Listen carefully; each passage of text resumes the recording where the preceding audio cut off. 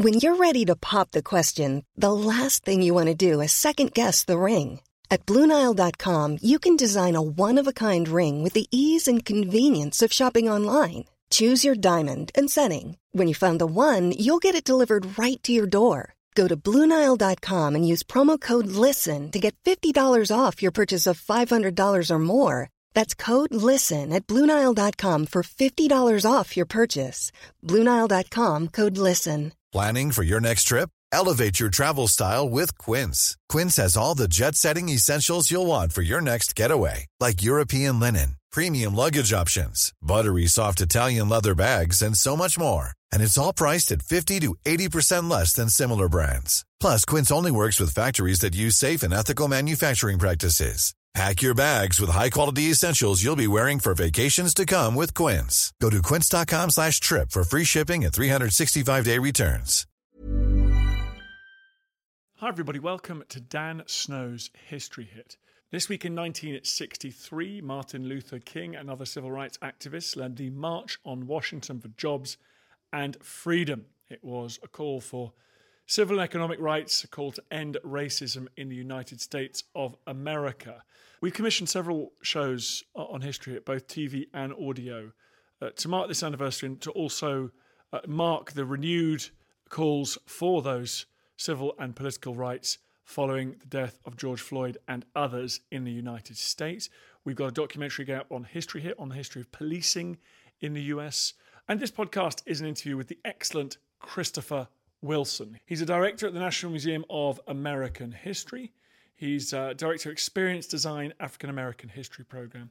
And this is one of the live history hits that we do on YouTube, on Timeline. Check them out. If you do want to go and watch that policing documentary on History Hit TV, please head over there.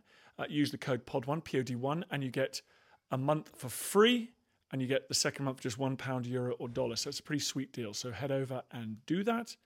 In the meantime, everybody, enjoy the excellent Christopher Wilson.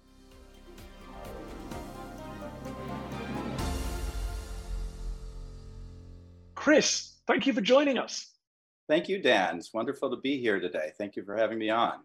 Let's start with this discussion about the civil rights movement of the 1960s by giving a very brief history, if you may, of what happened really between that moment when slaves are freed, even all the way down in Galveston, up until the 1960s, because Rosa Parks and Martin Luther King didn't suddenly invent this struggle for emancipation. It had been a battle fiercely contested. That's a really good point.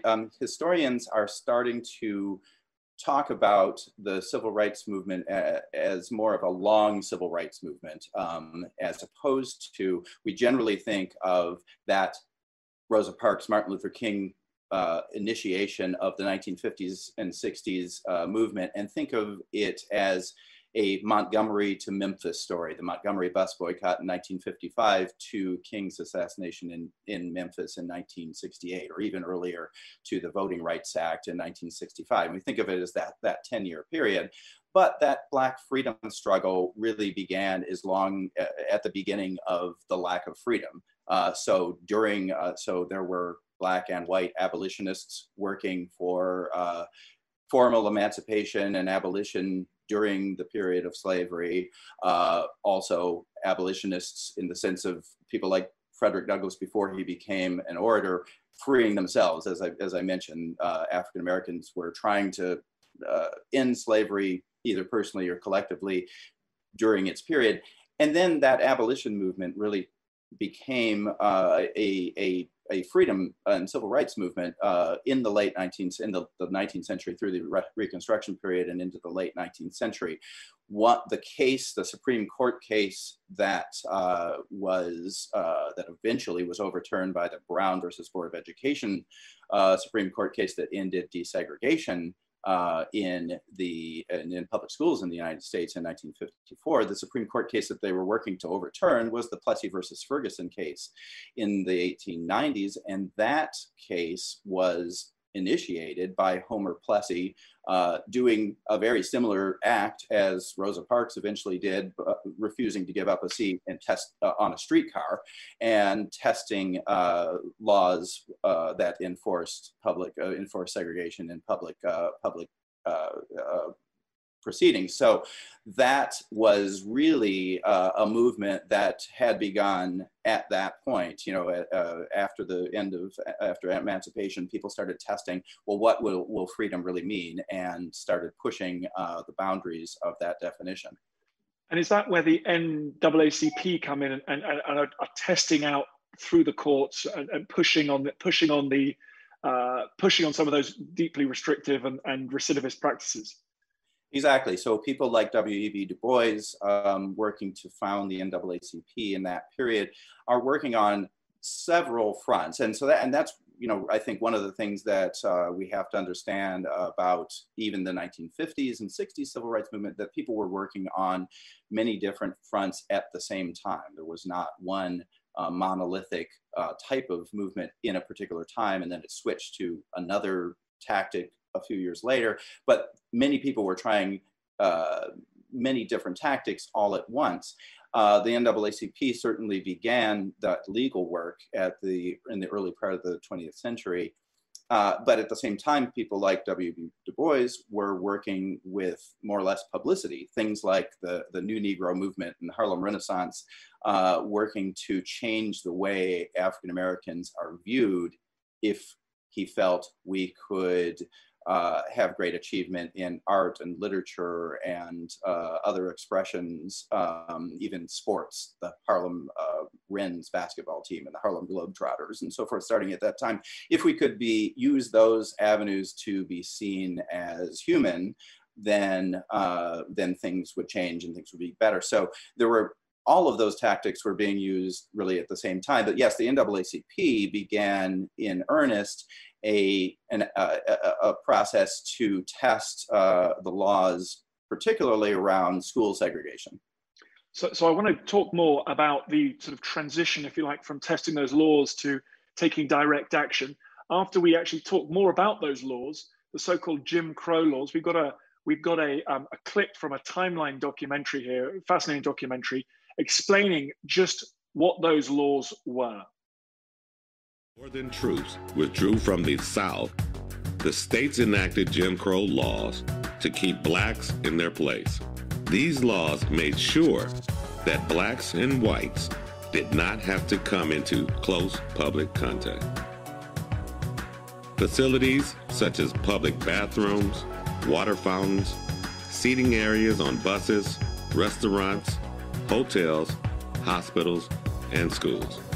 Every public necessity and service in the South was segregated and seemingly designed to make blacks feel inferior. It was common to see signs that read for colored or white use only. These laws were considered fair and constitutional for many years. However, the reality of segregation was far from fair. It was profoundly destructive emotionally and psychologically. So there you can see some, just visually, the impact of some of those laws, the segregation that was enforced on communities across those southern states. Christopher Wilson, I'm back with you, the historian of civil rights and curator at the Smithsonian. Can you tell me what was the impact of these laws on the lives of African Americans in those states?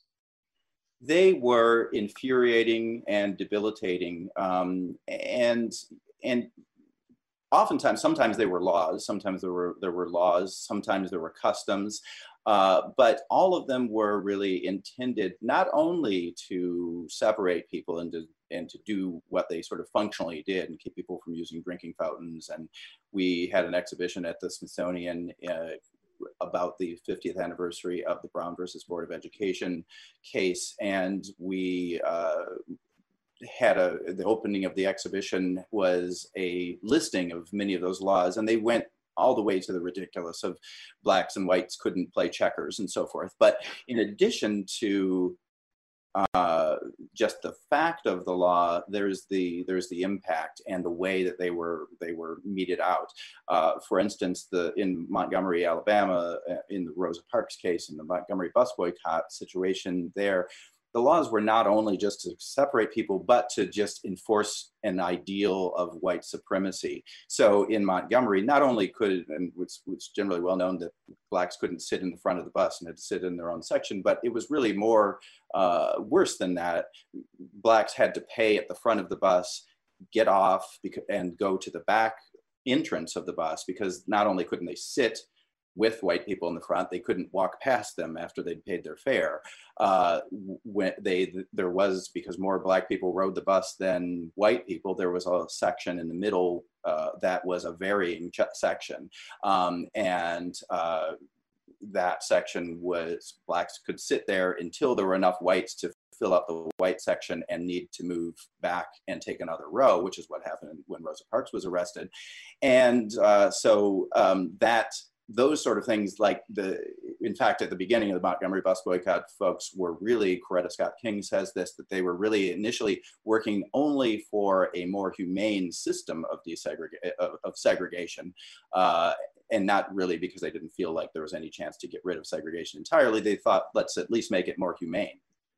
It's funny you talking about the pettiness and the detail of these laws, and it makes me think that I always think racist people have made these laws, but these laws also made people racist. I mean, of course, how would, if you were in that system, that institution, you would look upon the other as something, well, with huge difference, wouldn't you? Well, exactly. Many of the folks that I have spoken to who have been a major part of the civil rights movement, folks like the Greensboro Four, who began the sit-in at the Greensboro, North Carolina Woolworth's lunch counter, said those laws and the entire atmosphere made them feel not only angry, but suicidal by the time they were children. But Frank McCain said when he was 12 or 13 years old, he felt suicidal because of all of this weight that was coming down on him by everything around him that told him he was less than everyone else, and reinforced that constantly. Lord, you mentioned there, one of the remarkable things about your career is you've interviewed a huge swath of these activists, Rosa Parks, Congressman John Lewis, Diane Nash. That is, well, just try and, if you can, give us a summary. Let's start with Rosa Parks, internationally famous. My kids here in the UK study her in school. Well, what was that like, meeting her and hearing her story? So it was really interesting. So I met Rosa Parks when I was working again at Henry Ford Museum. Later in the early 2000s, we collected the bus on which Rosa Parks was riding when she got arrested. Interestingly, also, two of my Smithsonian colleagues who were really involved in collecting that bus were also with me at Henry Ford Museum doing that work then. Bill Pretzer, who's now at the National Museum of African American History and Culture, and Malcolm Collum, who is the chief conservator at the Smithsonian Air and Space Museum. So we were working on collecting that bus, but well before that, by the 2000s, everybody sort of, there were many people who were remembering and honoring Mrs. Parks. In the early 1990s, I was director of a program looking at the history of African Americans in slavery in Georgia, just outside Savannah, Georgia, and also running an exhibit that was a working farm of an African American landowning family in that same area in the early 20th century. And Rosa Parks wanted to visit the museum. I'm a 21, 22-year-old kid working there at that point. And this sort of talks about kind of how we viewed as a society Rosa Parks at that time. She was just, a lady working in Congressman John Conyers' office in Detroit. It was thought she's a special visitor, but not to the point that they should have someone more important than a 21-year-old kid to take her around. So I got the benefit of that and was able to spend several hours with Mrs. Parks, driving her around in a 1931 Ford Model A station wagon and taking her to see these things, but see this exhibit. And as we spoke, two amazing things happened. First, as I said, not too many people, it was really just us going around, but children. It was a day when many school children were visiting the museum. And as I went from building to building, Henry Ford Museum also includes an outdoor space called Greenfield Village, and that has many houses, historic homes, and so forth. And as we went from place to place, it became a de facto parade of kids following the car, because that face of Mrs. Parks is in so many textbooks, and they knew her story and wanted to get her autograph. But in addition, the biggest thing that I took away from it was she did not at all seem like the demure Mother Rosa that we learn about in school. She, in 1992, I think it was still angry. She looked around when I asked her to talk about what 1955, 1956 were like, she was angry about that. When I asked her to talk about what 1991, 1992 was like, she was just as angry about that, and really a fiery person. I'll never forget that. And what about Congressman John Lewis, who was terribly injured as well during the struggle? I mean, he must have a remarkable story. Congressman Lewis, yes, has first of all been a huge friend of the Smithsonian and many of the programs that I've done. We've brought him in to do programs related to the Greensboro Lunch Counter, to our Freedom Rides and Freedom Summer programming that we did in the last few years. And his devotion, he's one of those people who, in the civil rights movement during the rise of the nonviolent direct action campaign, there were many folks who felt like that idea of nonviolent direct action that Gandhi, that they learned from Gandhi, that they learned from people in the United States, like Reverend Jim Lawson, felt like it was a powerful tactic. It was certainly a tactic that was possible when they felt like self-defense was not a possible tactic, because there was so much power on the other side. But not everybody took it to heart as a way of life. And Congressman Lewis has been one of the icons of that. He, despite being injured in numerous activities in the Selma to Montgomery March, in the Freedom Rides, he was beaten over and over again, fighting for justice. He not only didn't fight back, but has always taken that love into his heart, and taken that to the United States Congress. And I think that is just one of the most remarkable things about him. Garpol 51, thank you very much for your donation. All donations, everybody, go to the COVID International Relief Fund. So thank you very much for your generosity there. Let's talk about nonviolence. You've mentioned it there. When you've interviewed these people, how unusual was it? How hard was it? Was this a revolutionary idea, do you think, that was being embraced? It was certainly a revolutionary idea. Just recently, I've interviewed several times, and most recently in January, Reverend James Lawson. Reverend Lawson was working in Ohio and had taken trips around the world and began studying Gandhi, as well as other freedom movements all around the world, but was really taken by the teachings of Gandhi and began teaching that at Oberlin in Ohio. Martin Luther King eventually met him and said, "We don't have anybody like you in the South." Martin Luther King was coming to understand in a really full way the power of nonviolence and the commitment that it took to practice it in the way that Gandhi, in the really traditional, the way that Gandhi had developed it, and asked Lawson to come to the South. And he ended up going to Vanderbilt University in Nashville, and we're studying divinity. In 1958 and 1959, primarily, he began a study group where he called a number of students together to start learning and studying those practices with a view toward nonviolent direct action. That study group was one of the most amazing college study groups you can imagine. It included John Lewis, it included Diane Nash, it included James Bevel, it included the leaders, the people who became the leaders of not only the civil rights movement, but people who then inspired the peace movement later, and many of the tactics that we see arise in and debates around which that we see arise in the 1950s and 60s and into the present. So, but folks like Diane Nash have told me she immediately was not taken with the idea of nonviolence, didn't necessarily think it would work. Of course, we're also talking about a generation just removed from World War II, who had and hundreds of thousands, of Blacks were involved in the war effort. People like my father, who said nonviolence just never.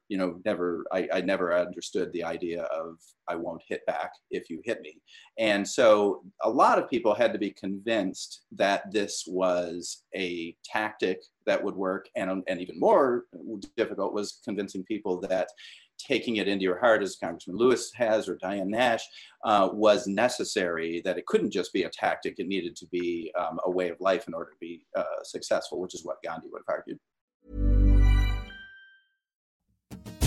Hey, I'm Don Wildman, and on American History Hit, my expert guests and I journey across the nation and through the years to uncover the stories that have made the United States. From first flight to first ladies, from stitching the Star-Spangled Banner to striking gold in California to shooting for the moon with Apollo, we've got you covered. Catch new episodes of American History Hit, a podcast by History Hit, every Monday and Thursday wherever you get your podcasts. Life is full of awesome what-ifs, and some not so much, like unexpected medical costs. That's why United Healthcare provides Health Protector Guard fixed indemnity insurance plans to supplement your primary plan and help manage out-of-pocket costs. Learn more at uh1.com. Looking for the perfect gift to celebrate the moms in your life? Aura frames are beautiful, Wi-Fi connected digital picture frames that allow you to share and display unlimited photos. It's super easy to upload and share photos via the Aura app.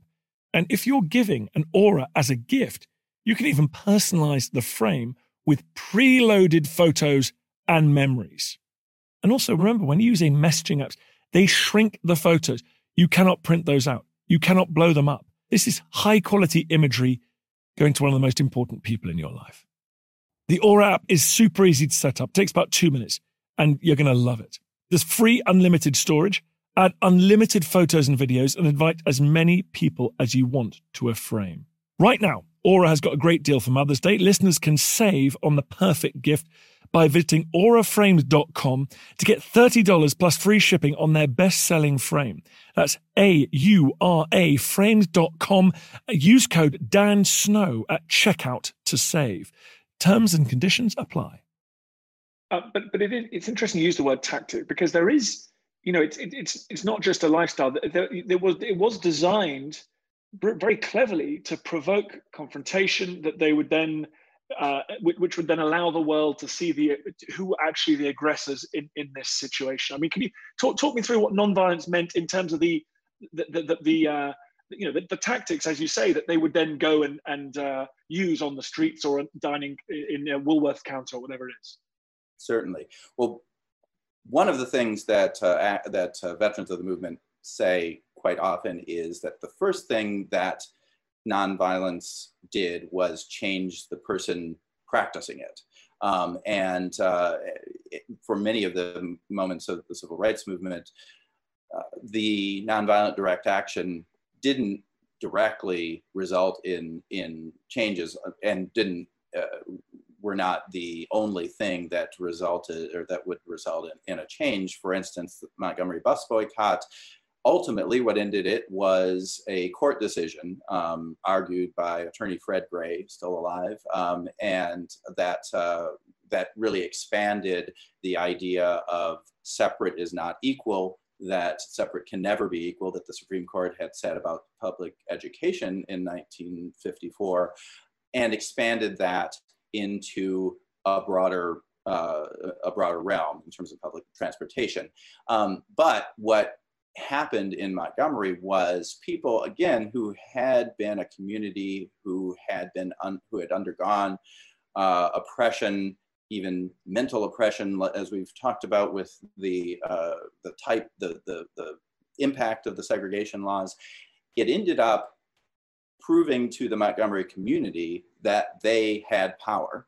So that was one of the effects of nonviolence. In addition, it definitely disarmed the opponents. And when it was a really radical idea to say, we are going to put our bodies on the line to force a change, and you can kill us. This is one of the things that Diane Nash said to me, that she eventually understood and had to come to this realization of ourselves, that you had to be willing to say, well, you can kill us, but now you can never segregate us again, because we will not be segregated.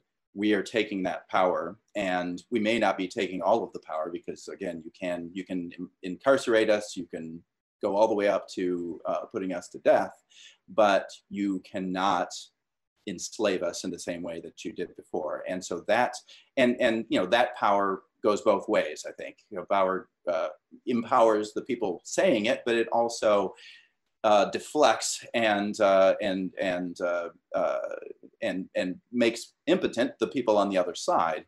And then lastly, I think the nonviolence really allowed, as I think we are seeing today with some of the protests, laid bare the violence and the oppression that people were seeing, were facing, and that became so clear because it was covered in the news media and so forth. And so when they courted arrest, when they courted violence, and when that violence then happened, many people came around saying, well, I can see on television, this is just not fair or right.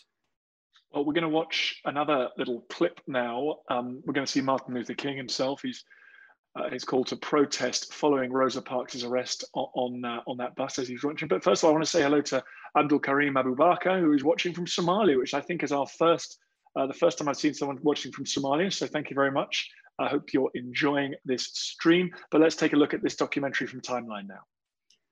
A number of years, the Negro passengers on the city bus lines of Montgomery have been humiliated, intimidated, and face threats on this bus line. Just the other day, one of the fine citizens of our community, Mrs. Rosa Parks, was arrested because she refused to give up her seat for a white passenger. Mrs. Rosa Parks was arrested and taken down to jail, taken from the bus, just because she refused to give up her seat. At present, we are in the midst of a protest, the Negro citizens of Montgomery, representing some 44% of the population.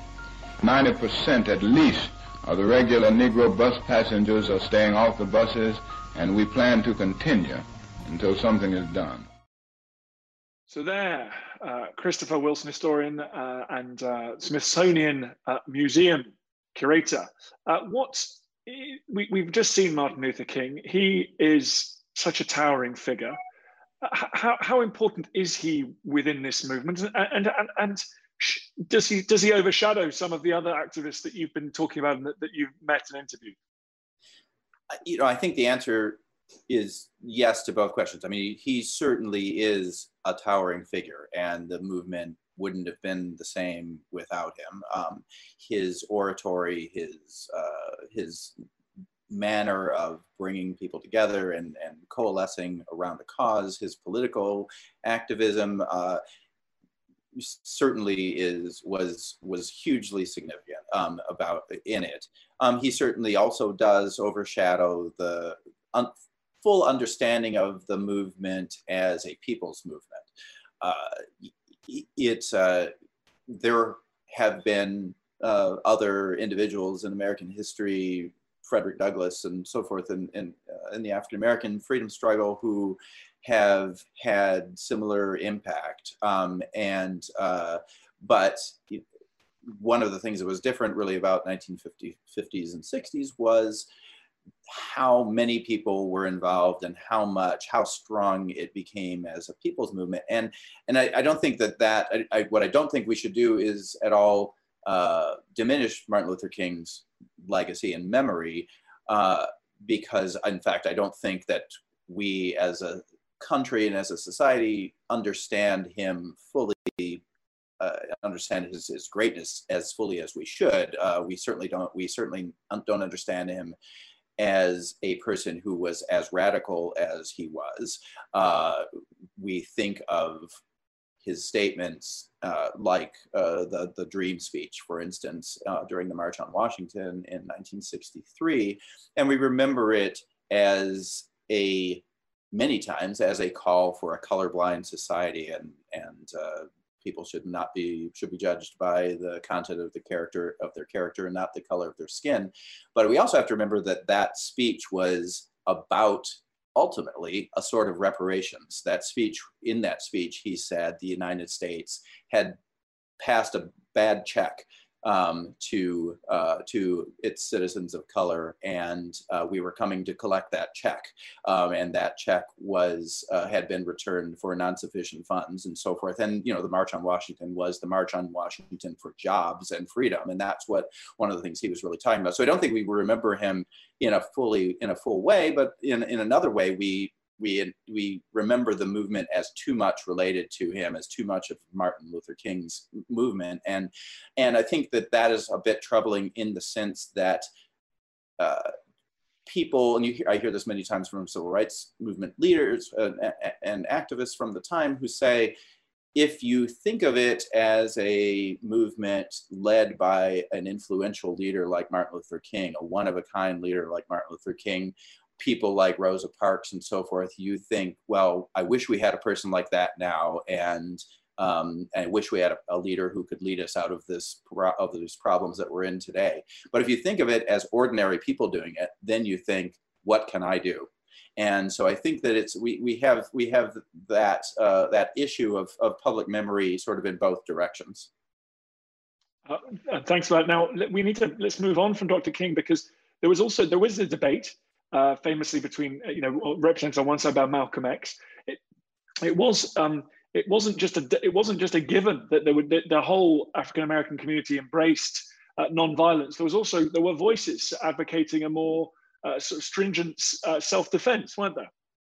Certainly, one really strong voice, and when we're talking even about that sort of Montgomery to Memphis, or Montgomery to Selma idea of the civil rights movement. And then we often think that period was really about the South, and really about segregation, and really about, and the tactic used was nonviolent direct action and sermons and voter registration drives and so forth. And then the way we publicly remember it is you have more of the Malcolm X, Black Power, Black Panther Party, self-defense model, leading us to the violent clashes that we saw in 1967 in Detroit in 1968 after King's assassination. But and we think of it as this bifurcated story with tactics changing with the period.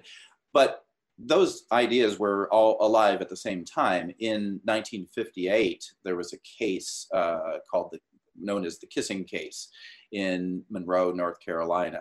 Two Black children, James Thompson and David Simpson, were accused of, kissed a white girl of the same age. These were kids under 10 years old. They were all playing together. I've been seeing a little viral video going around of a Black and white toddler playing together today, and that being used in different political ways right now. Well, kids played together, during this period of segregation sometimes too, and at this point, someone kissed someone else. And when the white kids' parents found out about it, white girls' parents found out about it, they first set out to kill the Black children themselves, and then the police were involved. The kids were taken without really legal representation, taken without being able to see their parents, and put in jail, eventually sentenced to reform school. Again, they're between 7 and 9 years old. They were sentenced to reform school until the age of 21 for kissing a girl. In fact, I think actually she kissed them. So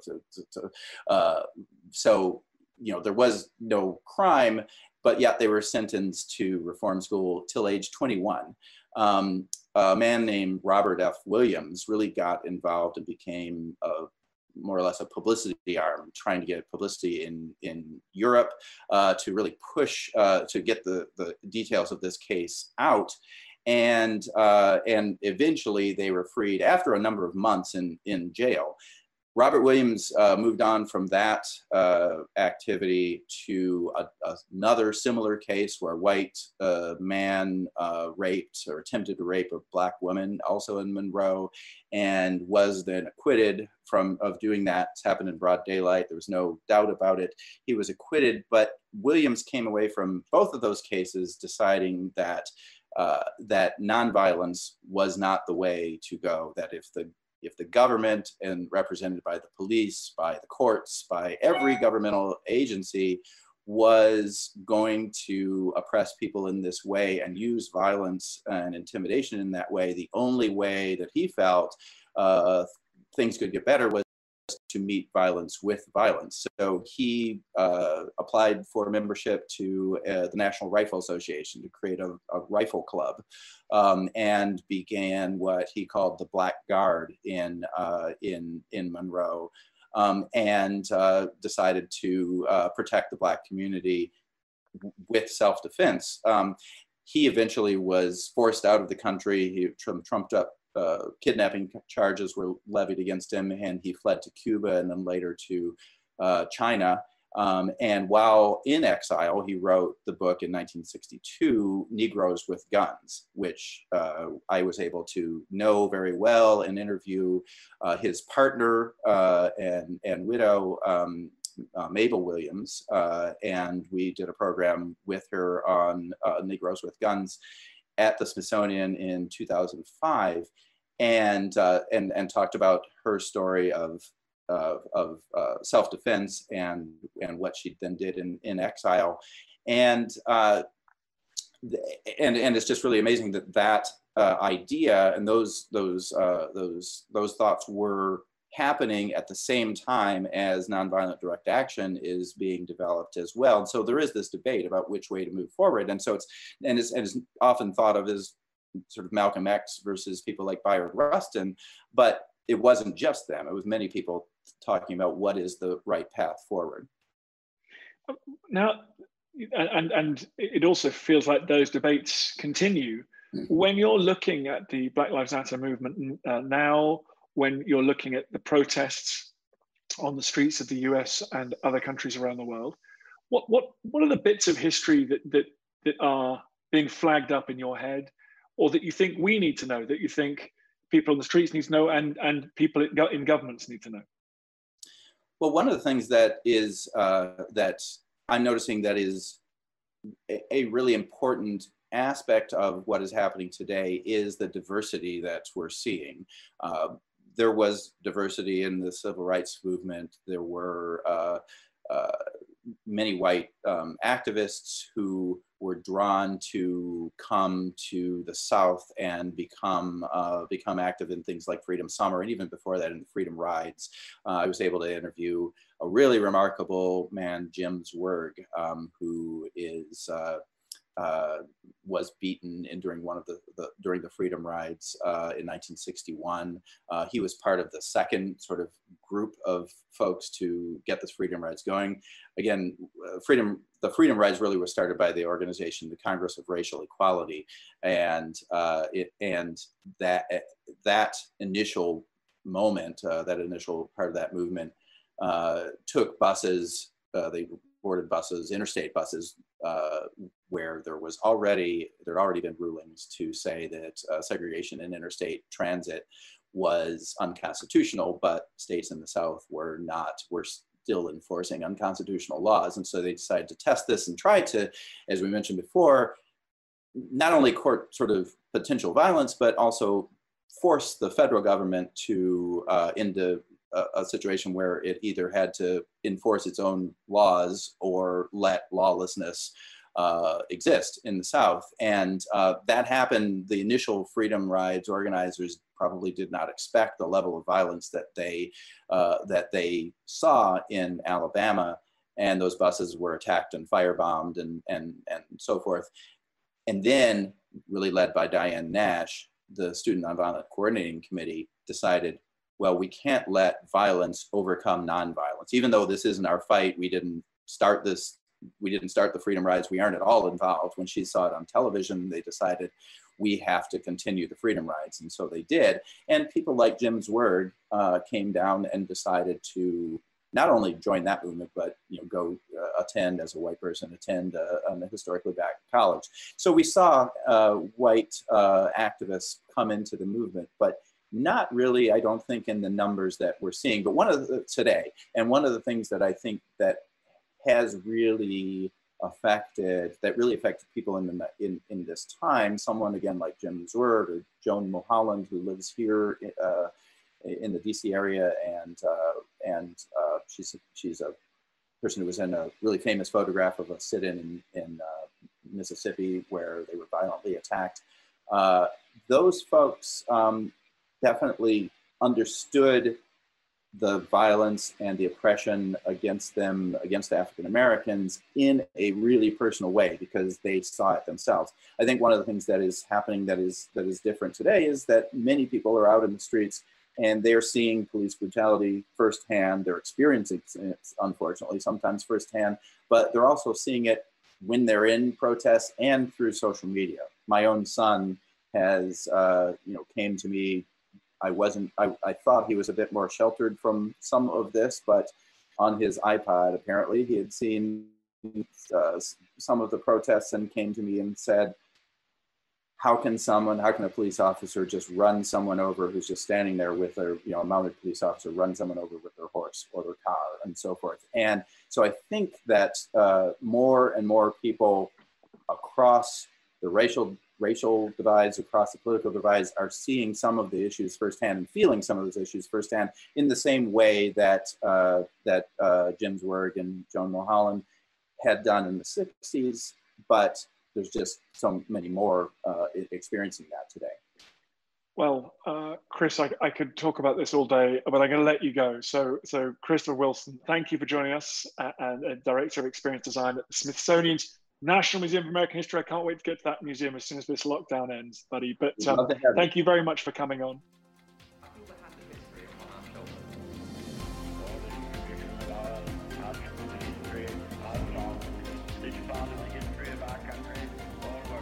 Hi everyone, it's me, Dan Snow. Just a quick request. It's so annoying and I hate it when other podcasts do this, but now I'm doing it and I hate myself. Please go onto iTunes, wherever you get your podcasts, and give us a 5-star rating and a review. It really helps, basically boosts up the chart, which is good, and then more people listen, which is nice.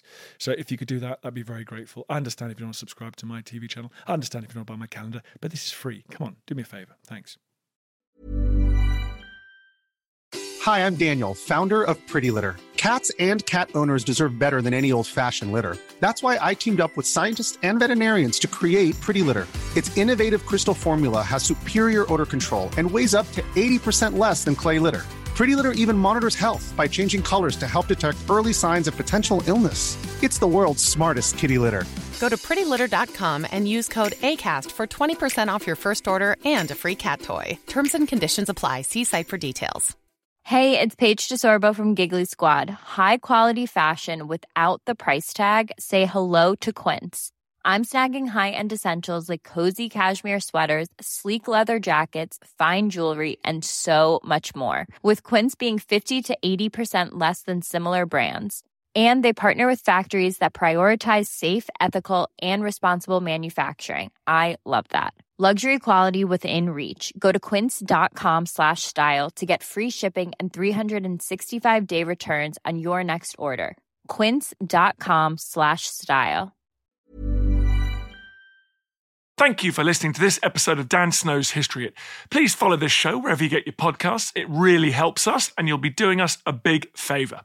Don't forget, you can also listen to all of these podcasts ad-free and watch hundreds of TV documentaries when you subscribe at historyhit.com/subscribe. As a special gift, you can also get your first 3 months for just £1 a month when you use code DANSNOW at checkout.